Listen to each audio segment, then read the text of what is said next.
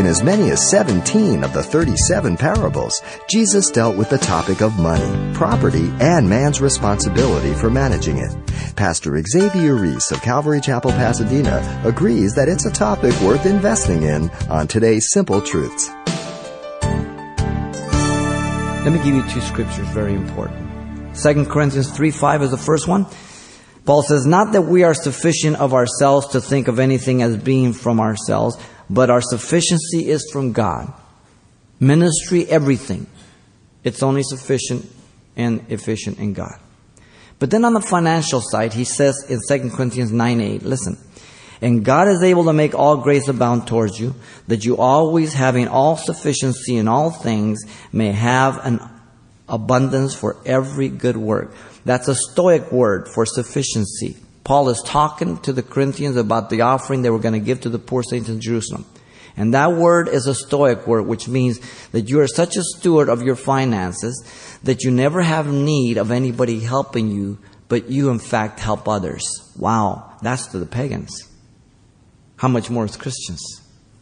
There are times when one has to take extreme measures in finances and financial difficulties, even as Christians.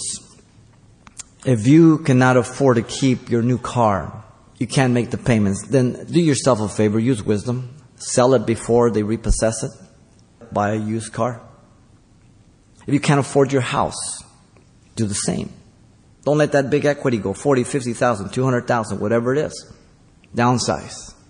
Do what you have to. If I'm just making my bills, I don't go out to dinner every week. Guys, what I give you guys is just good common sense. It's simple stuff. Spend within your means and get yourself in a hole. By the way, children are first on every level, always. When I first got married, I just became a Christian. So, in the world I had all kinds of money. I did what I wanted to. I didn't have to worry about anything. I became a Christian. I just got out of school and I got married and we had 2 cars.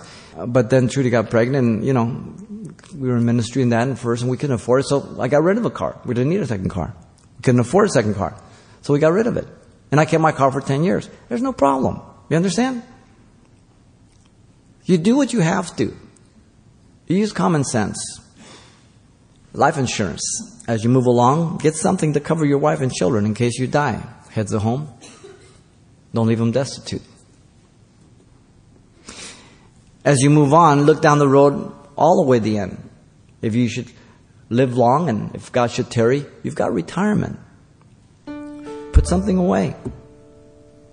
If we live our lives as Christians by biblical priorities, in simple common sense, being consistent and methodical in these areas, we will make it through life, even through the roughest times. You understand? You've been listening to Simple Truths with Pastor Xavier Reese, a daily devotional of the enriching and precious truths found in God's Word.